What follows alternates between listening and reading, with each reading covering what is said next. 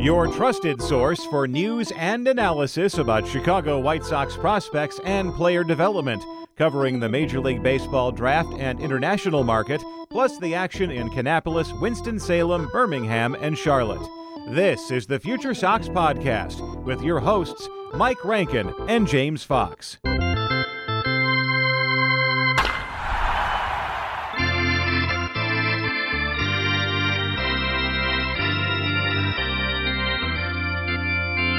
Hello and welcome to another episode of the FutureSox Podcast. My name is Mike Rankin. I'll be your host alongside James Fox, senior editor of FutureSox.com. Today's special guest, the one and only Mr. Delicious 13, that is Beef Loaf from the 108.com. It's so good to talk to him again. I don't know how many times we've left him off lists in terms of interviews being spectacular.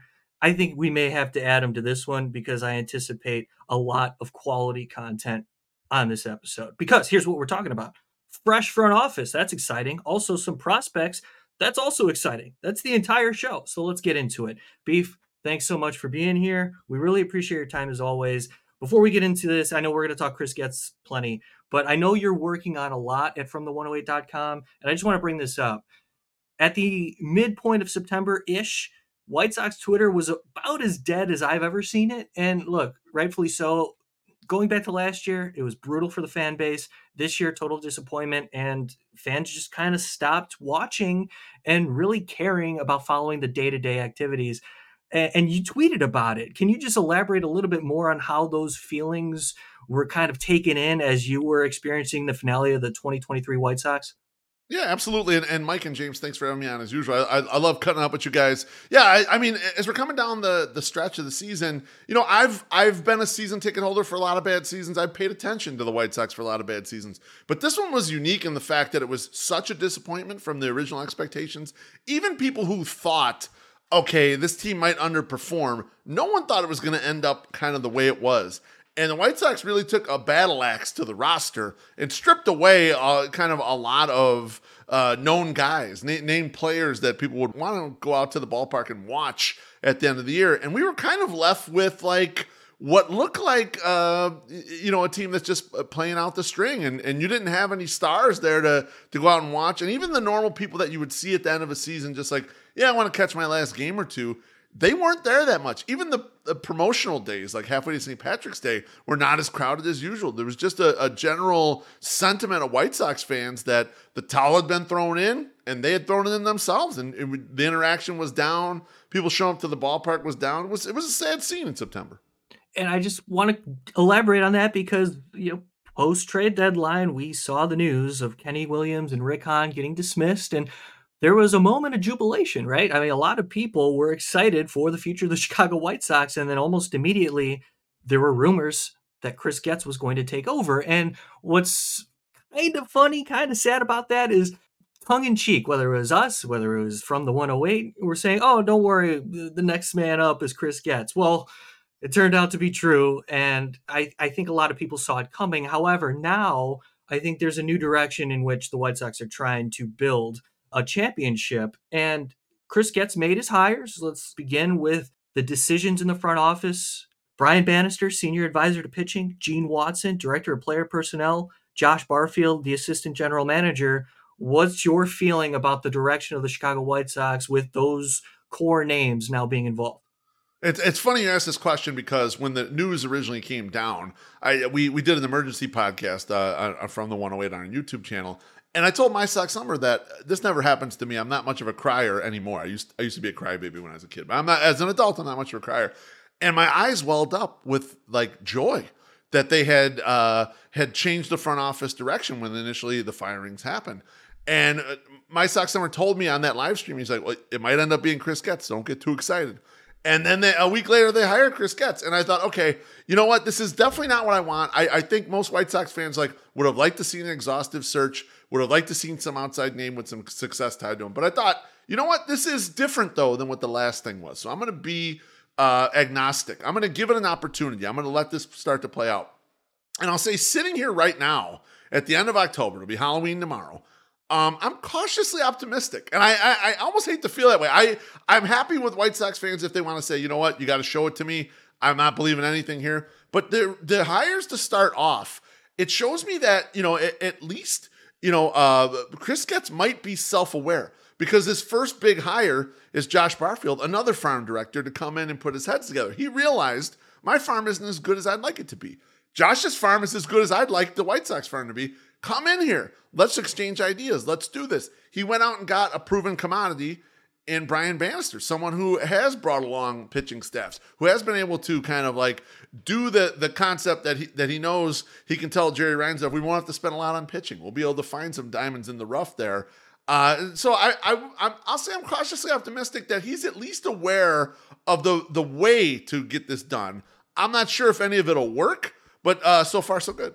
Yeah, and the two other big hires, I guess, that were announced right around the same time. I love the Brian Bannister one.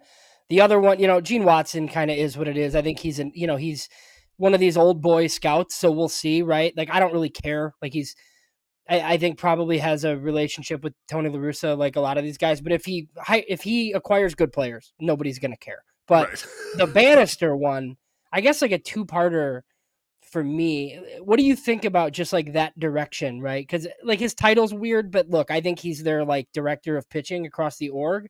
And then do you think they do similar here on the hitting side? Because I feel like within the next couple of weeks here, we should have like a bunch more hires. Yeah, no, I agree with you that there's going to be a bunch more hires. And I actually said this on the 108 podcast recently. I think this is probably going to be a couple-year process of them going through kind of everyone in the organization and turning over some stuff. I don't think it's just going to be like these next couple months, they make the hires and that's it. I think this is going to be a continuing process. I'm excited by the Brian Bannister hire because I like the approach of having almost a coordinator of pitching, basically, someone who's overseeing it at the highest level. Bannister has had success. I heard one person whose opinion I trust very much is like, it's possible that some of this pitching game has gotten, where Brian Bannister is not cutting edge anymore. But I'm not sure I believe that because hearing a lot of what Bannister has to say, he thinks like an advantage gambler. He thinks like someone who is always looking for an edge. So I really like that approach.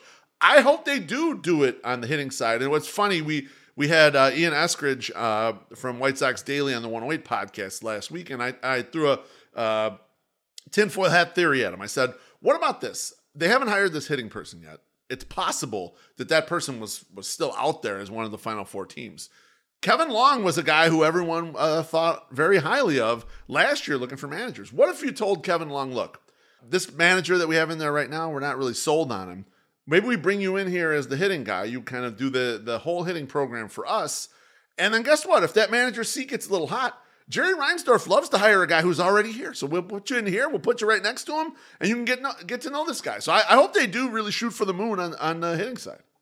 Yeah, that would be awesome. Kevin Long would be great. Like, or even like that philosophy, like John Maley is like in AAA with the Cubs. Like, I would take him. Like somebody who preaches walks and homers. I think we're due. We're due for somebody that can get them to maybe do this. So, look, this is really mean, Beef. But I like this manager. I can't. Like I just it's just kind of some of the stuff he says. Yeah. Do you remember Terry Bevington? I don't know. Like I'm almost so I only ask you because I'm 38, and like I remember like my dad talking about Terry Bevington, but I don't remember like how bad that was. Like, is this close? What's funny is like I was thinking about this when you had mentioned this, James. I'm like, I'm 45. I kind of remember him a little bit, but I remember him having more personality, so being more outwardly like that guy's a dumbass. Whereas Grifol has no personality, basically. He doesn't say a whole hell of a lot. And it's like, even the interviews before he was, actually managing the team after he'd been hired, it was like, I know nothing about this guy. I can't even figure out a single thing about him. And then he kind of managed milquetoast like that. I mean, with the exception of he got a red ass about Oscar Colas. Other than that, it just felt like a very milquetoast manager. So he's not as outwardly like quotable and kind of, I don't want to say dumb, but like kind of dumb out in public like Terry Bevington was. But yeah, I mean, the results are kind of following that same line. Well, and I know like you're very future focused because you want a World Series, right? But you also go to all the games. So you don't want to sit through 60 win seasons, obviously. But like when he says stuff like they're never going to sacrifice a major league win for development, like in a lost season, Like, does he know? Do you think he knows that like that's insane, or just I don't know? Like some of it's just crazy to me. I think it's just a matter of like not being prepared to handle the side of. Well, I mean, I don't know if he was prepared to handle any of the managing, but not being prepared to handle the side that is a PR side, right? I think what he was trying to say is like, we're going to play hard every game. We're going to try to win every game, and that's fine. But of course, you're going to sacrifice wins for development. A lot of teams, even good teams, will do that in instances when it makes sense to do so. So a team that stinks, of course, should be doing that on the regular. They should be playing guys in an instance where, okay, this is a good spot for them. Let's see if they can thrive in this. Yeah, it's just almost every soundbite that came out of him was either completely milquetoast or just like not reading the room correctly, not understanding it. And I'm kind of like, I'm happy that the original, like Chris Getz' original soundbites were kind of like blind to this as well. The more I hear Josh Barfield talk, the more I think, okay, they kind of get the idea here. I know they keep wanting to throw the term culture out there, but us White Sox fans, that is meaningless to us. Put a good team out there, and with Josh Barfield talking about, hey, we want to improve the defense right away because this is like, that's music to my ears. It's like, okay, yes, this is a good idea. Go do this. You know we didn't have enough talent. Go out there and get some defense. Yeah, I think it's a great point, and you're highlighting Josh Barfield, and rightfully so. I got optimistic about the hire, similar to how you feel, right? When you said it earlier about being farm director formerly of the Arizona Diamondbacks, but I feel like they're in the same age. They've kind of taken the same pathway in front office jobs, and in terms of understanding the modern era, I think it's just good to have a couple of like-minded guys working together in that regard. And when it comes to finding consistency, let's shift back to hitting, if you wouldn't mind, because my God, those walk rates, especially near the end of the season, it was really difficult to watch. And I'm thinking back, Todd Steverson, then Frank Menechino, and then Jose Castro, all been dismissed. And, I don't know how much of that plays into the lack of success on the hitting side, but man, they got to walk more. What was your take on just another dismissal of another hitting coach as well as those walk rates? Yeah, I mean, yeah, the walk rates are abysmal. Actually, I was following it on Twitter and I was putting it out there for other White Sox fans. Like, it was like a bottom 10, bottom 15 walk amount of walks in a full 162 game season since they started playing that many games. I mean, that's how bad the White Sox were as far as drawing base on balls. Yeah, I mean, you need a change in philosophy, but really what you need is a change in the type of players you're bringing in. Like, there's limited ability to move a walk rate in some direction, right? Unless you get to a player really young and kind of really work with them. If you're getting someone, a college age player or something like that, there's probably limited room you can kind of move that stuff, move the selectiveness and get them to the place where they're going to be walking a lot more. So I think a lot of it is just selecting players that do this and being better at drafting players that you can bring along to sort of do this thing, because we're watching players make nice moves through the Sox minor leagues, but they're all the same type of player, meaning they're athletic, but not shortstop athletic. They are swing lots, so they almost never walk. They have some pop, but not like serious power. Those are the kind of guys that have been moving through the Sox system lately, and they've been doing a good job turning raw athletes into that player, because that's tough to do to begin with. But they're not getting far enough as far as like the patience and being a sort of a productive major league player that has a sustainable walk rate. We give Mike Shirley, amateur scouting director of the White Sox, a lot of credit for him being forthright about evaluating players and considering character into their decision-making process. And when they decided to draft Colson Montgomery, I think it's a perfect example of somebody who understands the strike zone and is mature enough as a hitter that you believe that he can turn into a professional baseball player with, a consistent approach at the major league level. And we're starting to see some trends in the recent drafts. Like, for example, Michael Turner just finished his first full professional season in high A. He's older at the level, but again, just one example. I want that approach to translate over the next couple of drafts, as well as, these players are continuing to develop. But I want that consistency, because I agree with you. A professional approach is a game changer. And when I'm thinking about the way the White Sox are going about their future, I keep going back to Andrew Vaughn. And you know how I feel about Andrew Vaughn. We've had this conversation before, but we'll be honest, it's been a disappointment in terms of what we had expected from him versus what we've seen. And a lot of it has to do with the swing and miss rate and the lack of walks. What do you believe is the future of Andrew Vaughn? How do you feel about him as a player now that we have a bit of a sample size? And please, we got to be real. Yeah, no.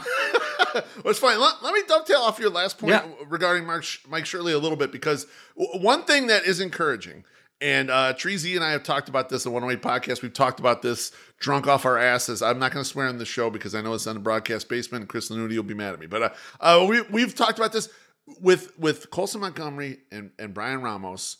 They're the type of prospects where I don't care if they have to go down the defensive spectrum, because they will do enough with the bats. They have the patience, they have the power, they have all the things that you need, and you need more of those guys. You need more of those guys where if their perfect position on defense doesn't work, they're still very usable. And like, there's, those two guys are the guys like, okay, we're starting to go in that direction. And it's extremely encouraging. Extremely encouraging to pull those guys in. And yeah, you want them to land up the middle if they can, but if they don't end up the middle, it's not a disaster. They're still very usable and great. We'll get on to the next guy. With regards to Vaughn, I've been thinking about Vaughn a lot lately because Treasy and I have been doing our Trade with Every Team's set of blogs and videos for From the 108. And what's interesting about Vaughn is the discussion about improving the defense. Vaughn, I thought, improved quite a bit on defense at first base in his first year there. I thought watching him throughout the year, he improved a lot. But I just don't think he's ever going to be a guy who is, one of these first base monsters like Christian Walker or someone who's a really good defender. So if I were the White Sox right now, I would be looking at Vaughn and Eloy Jimenez and figure out which one of them I can get the most in trade for. And then the other one would be my permanent DH. And I would go out in the marketplace and either get someone like, let's say, Carlos Santana, who I know is going to walk a little bit and play some defense over at first. Or maybe I'd go out and get a Rhys Hoskins, who maybe the defense isn't there, but I got a 10% walk rate in my back pocket. I would really try to harvest one of those spots to fill a need that the White Sox kind of need at a macro level here. Because I think right now with those two guys, they both don't walk enough for my liking. Eloy doesn't stay healthy. Andrew Vaughn, I think, can be fine if he ends up realizing he's like a 280 hitter and not a 30 home run hitter. But we need to move one of them off that spot and kind of upgrade, in my personal opinion. Yeah, so Andrew Vaughn has been so disappointing. I thought there was a chance that he was like a first baseman that was going to hit 22 home runs every year. But I thought his OBP would be super high. I thought he'd be like a 370 on base guy, and he's definitely not that. So I'm totally, there's one untouchable on the White Sox, and he's in center field. So whatever they decide to do, I think will be fine with all of us as far as who they get rid of, right? They might get a return that we all hate, but I don't think we're going to cry over anybody that they might get rid of.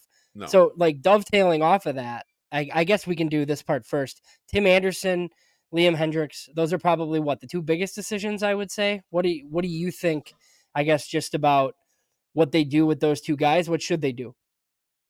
Yeah, so I'll take Tim first. I did a video on From the 108's YouTube channel where I kind of broke down the season that Tim had just had and comparable seasons of shortstops. And really, when you have a season as bad as he had, it was a -2 WAR season by Baseball Reference WAR. Most guys do not recover from that. Most guys don't come back and become reasonable regulars. They become journeymen, utility players. They're out of baseball soon afterwards, or whatever. So I think you hand him, as much as it pains me because I love Tim Anderson. And Tim Anderson debuted in 2016, the year that we started the 108 blog. So we've been with Tim Anderson since we've been making content. And we're as a group, we love Tim Anderson. I just feel bad about it, but I think you give him $1 million and you tell him to walk. I think it's kind of over there. With regards to Liam Hendriks, Treasy did a video thinking outside the box, maybe that you rework his deal. Maybe you even tell him, here, look, we're going to give you the $15 million over time, but we'd like to re-sign you and kind of have you here. We'll let you rehab for 1 year. The next year you'll still be a White Sox, and then when you're healthy, come back and pitch for us. Just because of the goodwill it could foster. But yeah, I think we're kind of at the end of the road with both of them, probably. So I mean, I like the idea on Hendriks. I get it, right? Jerry Reinsdorf built in this contract this way so that he could get out of this money and pay $1.25 million or whatever. So that seems pretty obvious, but I do like the idea of just like signing him to a new like big money 2-year deal or whatever, and he could stay here. Because I think we all like rooting for that guy. Like I want that guy here, but if you're gonna lose 90 games potentially, and he's not gonna pitch till August, I just like don't see this organization picking up that money. And the Tim Anderson thing, I think this is where we're going to kind of find out a lot about Chris Getz in this new front office, because we know exactly what the previous front office would do. They would pick up the option, spend the entire winter trying to trade Tim Anderson, and then they'd trade him for like a $14 million like bad setup guy or something, you know, and instead of just eating the money in the first place and spending it on something useful. So I think it's going to be pretty telling, that decision and what they decide to do. So budget allocation at this point for this offseason, I've been saying, and we're not going to necessarily get to like the can this team contend question yet. I've been saying I don't see it. I know they play in the AL Central, but they're the 4th worst team in the league this past year. Can they be better? Sure. I don't see contention. So if that's the case, like what do you think for this offseason? Like what are we looking at as far as, you know, just financial allocation and like the type of guys that you might bring in to play on next year's team? Yeah, it's interesting. I would actually like to see them be aggressive as far as trying to. They're not going to sign at the top of the market. I think that's what you're alluding to, James. Like I don't think they're going to take big shots in the market, but I would like to see them make a lot of transactions, even smaller transactions, because the last regime, that was one of their Achilles heels. They could not shop at the bottom of the market effectively. They couldn't fill in the roster with 1 and 2 win players off the bottom of the market. And the way the free agent market is trending the last several years is the middle class is going away, much like the U.S. Middle class is kind of going away. You've got like this upper class where you have these really expensive, high quality free agents. And then a lot of teams are signing their younger talent to extensions early. So what you end up with is a top level, and then you end up kind of a lower level. You can shop at the bottom. And the White Sox in the last decade plus were pretty terrible at shopping at the bottom. I'd love to see Chris Getz get a lot of reps at shopping at the bottom and see what they can do. And he's brought in the right kind of people to help do this, like especially in the pitching side with Brian Bannister. It's like he's brought in the guy where like, okay, we're going to take a bunch of chances on the pitching side. Let's see what we can get to work out. Let's kind of fish there and see what ends up showing up. And like, I think it's an important skill for him to start realizing almost immediately. So I hope that they are very transactional this offseason. Yeah, totally agree with you. Something we've talked about a lot on the show, and I like making jokes about Ken Williams when I can, but just that he's on record as saying that, like, why would he sign one $30 million player when he could sign like 6 guys, that like for the same money? So I'd always say, like, why would you sign one guy for $30 million when you can sign six guys that stink, right? For the same, because right. they were, whether it's like Kenny or Han or who, like they were so bad at it. Like, yeah. I think every year we'd do the thing where it's like, oh, they didn't sign George Springer, but hey, they signed these 5 guys instead. And it was just like a collective, like 1.5 WAR sometimes, but sometimes not even that much. Right. So yes, that would be a huge change if they could actually like shop at the bottom part of the market. Cause look, there are other teams that don't sign guys at the top end of the market every year that still win. Like it is possible to just, be good at pro scouting and build a team this way. Yeah, absolutely. I mean, and you're not always going to land the guy at the top of the market, even if you're always in on those people. I mean, we saw the Giants this last offseason. They weren't successful. They were trying to get high-end free agents. They didn't end up with anything, really. I mean, it's like sometimes that just happens. Sometimes you're not a fit for those players. And I think that group, like the middle class, is shrinking more and more. So it's going to be harder to sign those types of people in the offseason. Like, bottom feeding is kind of where it's at. You're going to need to get a lot better at it. And like you said, the last group stunk at it. Now, in the 2000s, the Ken Williams GM years, before a lot of people were kind of like buying out older guys or figuring out, they had more hits back then. But I think it's because, the market was less sophisticated. As it tightened up, as people started using data to figure these things out and the White Sox lagged behind, they stunk at it the last 15-ish years. And so I agree. Yeah, they need reps. They need to improve at it. This is why we love talking to you, Beef. Really good stuff. And make sure you're following From the 108 and their podcast, the 108 Podcast, of course. Look, last season, so 2023, the Charlotte Knights finished 53-96. The Birmingham Barons finished 51-87. it's just been abysmal at the higher levels. Now, in the second half of Birmingham, a little different roster. We're starting to see some of the core guys, in air quotes we could put there, participating in AA. And it's not like Project Birmingham. This is actual promotions going on. And I'm just curious how your group from the 108 and you, of course, individually are feeling about the prospects and who among them you believe can really help turn this White Sox organization into more of a consistent day-to-day competitor. That's a good question, Mike, because, obviously the two main names for us are Colson and Brian Ramos, but I don't think either of them are ready. So I would take my sweet time with them. I would take my sweet time with the catcher kid from LA, Edgar Carroll. I would wait on him as well. The guys I think that can help this year, I would say as a group, we are low on the second base people. So the Lenin Sosas and the Popeyes and even Romy Gonzalez, who's been here already. I don't know if he's not really a prospect anymore. We're kind of low on them, I'd say, but we're much higher on two arms that seem to be weaving their way through AA and had some setbacks, but got to AAA by the end of the year. And that's your guy, Christian Mena, and then Nick Nastrini. I think both myself and Treasy would love to see those two guys at least get opportunities to win rotation spots to start the year. Because I'm a big, there is no pitching prospects kind of guy. If they're getting outs in AA, let's see what they can do here. Why waste these bullets? So I would like to see them, it be open and give them a shot to win. If they're not one of the best ones, that's fine. Send them to AAA. We got time. But those are two guys I think that can make an impact in 2024 and that we might see in Chicago in 2024. I'm pretty excited about both. Yeah, I like that you brought up Nastrini specifically because I feel like he's just far more advanced than many of the others that they had acquired and also are developing at this point. AAA is just a barren right now. They don't have representative starting arms that can come in and fill innings. And I'm thinking about Michael Kopech's future. What do you feel like Michael Kopech is at this point in his career?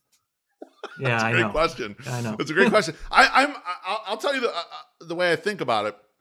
If you look at White Sox starts in 2023 and you look at them by game score, Michael Kopech had the top one, and I think he had the third best start as well. So the upside is most certainly there.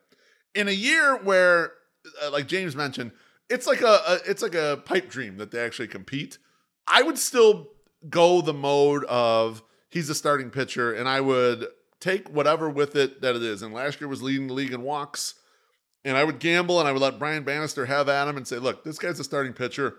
We're not messing around with the bullpen. I would either do that, or I'd see if you could find a suitor in trade that still thinks of him as a starting pitcher, and I would reap the rewards. I don't get the idea of putting him in the bullpen. I know he was good in the bullpen in 2021. I don't understand why that's something that makes sense in 2024. And I would be upset if that's the approach they take, unless there's some concern about injury or something about his durability that forces it. Because I don't know. I don't want to stifle the upside, even if it's minimal, even if it's super risky. I totally agree with you. I hate the Michael Kopech relief pitcher idea. Like we want to take the guy that has all these issues that doesn't throw any strikes and put him in the bullpen. Like it doesn't Right. make any sense to me. And like I kind of have always been with the idea of like, look, if there's a couple of teams that still believe, then those are the teams that you trade Michael Kopech to. Otherwise, you let Brian Bannister give him a shot to start in a season that we don't think is going to be very good and try to salvage whatever you have left. So yeah, that I agree. I hope they don't put him in the bullpen because I would be upset. You kind of touched a little bit just on this earlier. What type of offensive shakeup just would you like to see if you had it your way? You don't have to go specific players, but just I guess like the spots they have open. What are some things they could do to just at least make it so we can watch the team play next year? It's funny you mentioned watchability because I think that's actually important. As someone who watches all the games and a lot of White Sox fans are passionate and they do watch a lot of the games. Watchability is important. What I would do is I would just go and I would follow through on what Josh Barfield said when he talked to Chuck Garfien that they want to improve the defense. I would spend time trying to improve the defense, kind of in any spot where we had a hole. I mean, shortstop is a huge one. Right field is a huge one if you look by defensive runs saved. I mean, there's 3 or 4 games worth of wins just putting a league average glove in both of those spots. I mean, that's how bad they were on defense. You know, there's some things that are immovable, right? You can't get Andrew Benintendi, or it'd be hard to get Andrew Benintendi out of left field. I'm not a big fan of his defense there, right? Like, Yohan Moncada, you're going to need his defense to rebound a little bit, or at least him to stay healthy enough so that the defense is solid there. Like, but there are spots where you can vastly improve the defense. And what I would do is I would get aggressive. Like, there's a couple of 70 grade gloves. I was poking around Fangraphs or whatever, and I'm not saying the White Sox should go get these guys. But what I'm saying is the White Sox should look for guys that are blocked. Look for guys that, okay, this guy is a terrific glove at whatever position, at shortstop, at second, at right field, or whatever, and the hit tool is questionable. Let's gamble. Let's try it. Let's see if we can get these guys in. And the two guys that came to mind for me, and I actually just used one in one of our trade videos, is Nasim Nunez from the Marlins. And, you know, he's a 70 glove at short. I don't think he can hit. They're going to knock the bat out of his hand but at the majors. But so what? Let's try it. And there's also Corey Howell in San Diego. You know, he was a farmhand in Milwaukee, got traded over to San Diego. Try it. Trade for one of these guys. They're not top 100 prospects. They're just guys. But let's just see the defense improve vastly. If you want to go get Kevin Kiermaier and put him in right field, great. I would love it. Like, Adam Duvall would work too. Like someone that I know can catch the ball. Put them out there and let's just live with whatever warts they have on offense. Because I think this is like the fastest path to us not watching the atrocity that we watched last year. So those were a couple of the trade targets. What did like Austin Hedges catching? Just like somebody that can catch. Because, you know, kind of like you talked about Christian Mena and Nastrini. And look, I think Eater gets a shot and all these other guys, right? Like you need 10 pitching prospects to like come up with 2. Right. Well, they have, I can give you 10 names. Yeah. So, you know, if 2 of those guys are in their rotation. Yeah, Davis Martin's coming back. They're good right. guys. So, you know. So get somebody that can catch that isn't named Salvador Perez. Thanks. And Beef, we get it. What's funny about Salvador Perez right now is like, he's not a catcher anymore. I'm not as like, I heard you guys talk to Chris Lanuti and he wasn't as cold on the idea as a lot of people are. I'm not either, actually. I was like, yeah, he's expensive. If you get them to eat some money, like you bring him in here and he's like a part-time DH. I don't know. I don't hate it that much, but he's not a catcher. Like he doesn't even catch that much anymore for the Royals. Like they know it's over behind the plate. They're like, he's nominally behind the plate. It's like, you're just behind a DH basically at this point. So I don't know. I like, you know, it doesn't upset me that much, but it's also not useful. Yeah, he's very expensive. I think it does matter, though, when it comes to clubhouse culture. I think the White Sox need a revamp in that regard. But, hey, it's not my department. I'm not in the clubhouse. I'm not there every day. I just see what I see on the field and that body language on the day-to-day, especially when they're bad. It's hard to watch. With that all being said, we were talking about just trying to improve the roster in 2024. I know you're doing a series. You talked about it briefly from the108.com. Make sure you're listening to their podcast. You're going division by division and trying to see if there's any trade partners with the Chicago White Sox. Can you give me some of your favorites?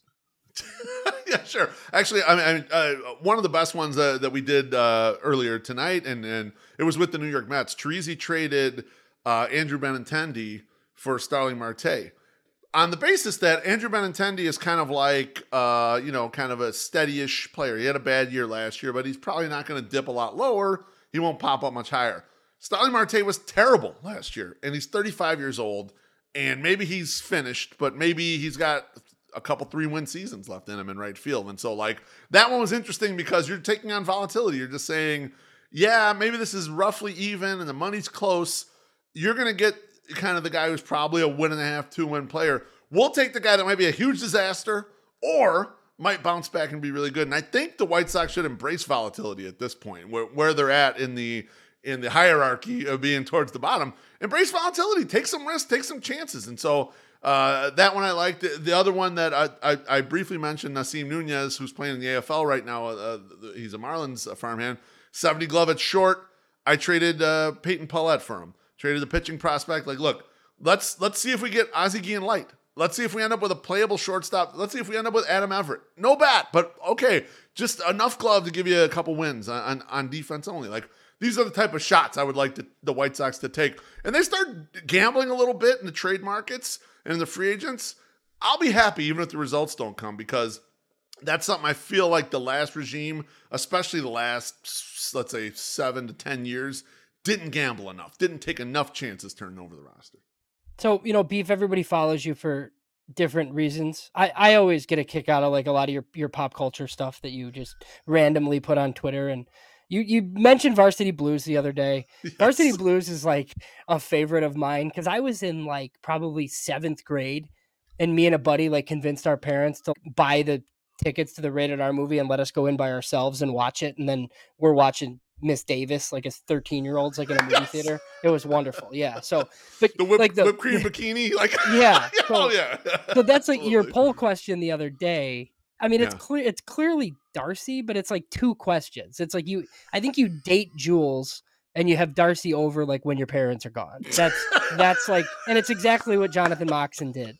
That's 100% true. It's funny, the responses, because the responses were exactly like that. No matter which one they picked, they were responding like, yes, these are the 2 all 3 goes. Yeah, I mean, I really like Varsity Blues. It's probably not my number 1 football movie. But it's in the top 3 for sure. I would put North Dallas 41st. And then it's tough between Varsity Blues and The Program. I like both of them, but for different reasons. But they both have staying power. Like I watch, like I was watching Varsity Blues on Friday, like you mentioned, James, and I loved it. I loved every minute of it when I was watching it. It's like, like I just seen it again, Well, like Billy Bob and Lance Harbor are both dead. I know. Yeah. I knew that. Yeah, it's heartbreaking to think about Right? it. Who would have thought Paul Walker would die racing cars in real life? It's pretty crazy. It's improbable. Mike, John have you Voight seen- is such a jerk in the movie. Like he's so hateable. worst. Like he's such a great character. Yeah, he's, James, Bud Somers. Have you seen both of these movies or no? I got to tell you, I was hoping you didn't ask because Oh no. my God, come on. I love it. I'm totally lost here. You gotta watch them.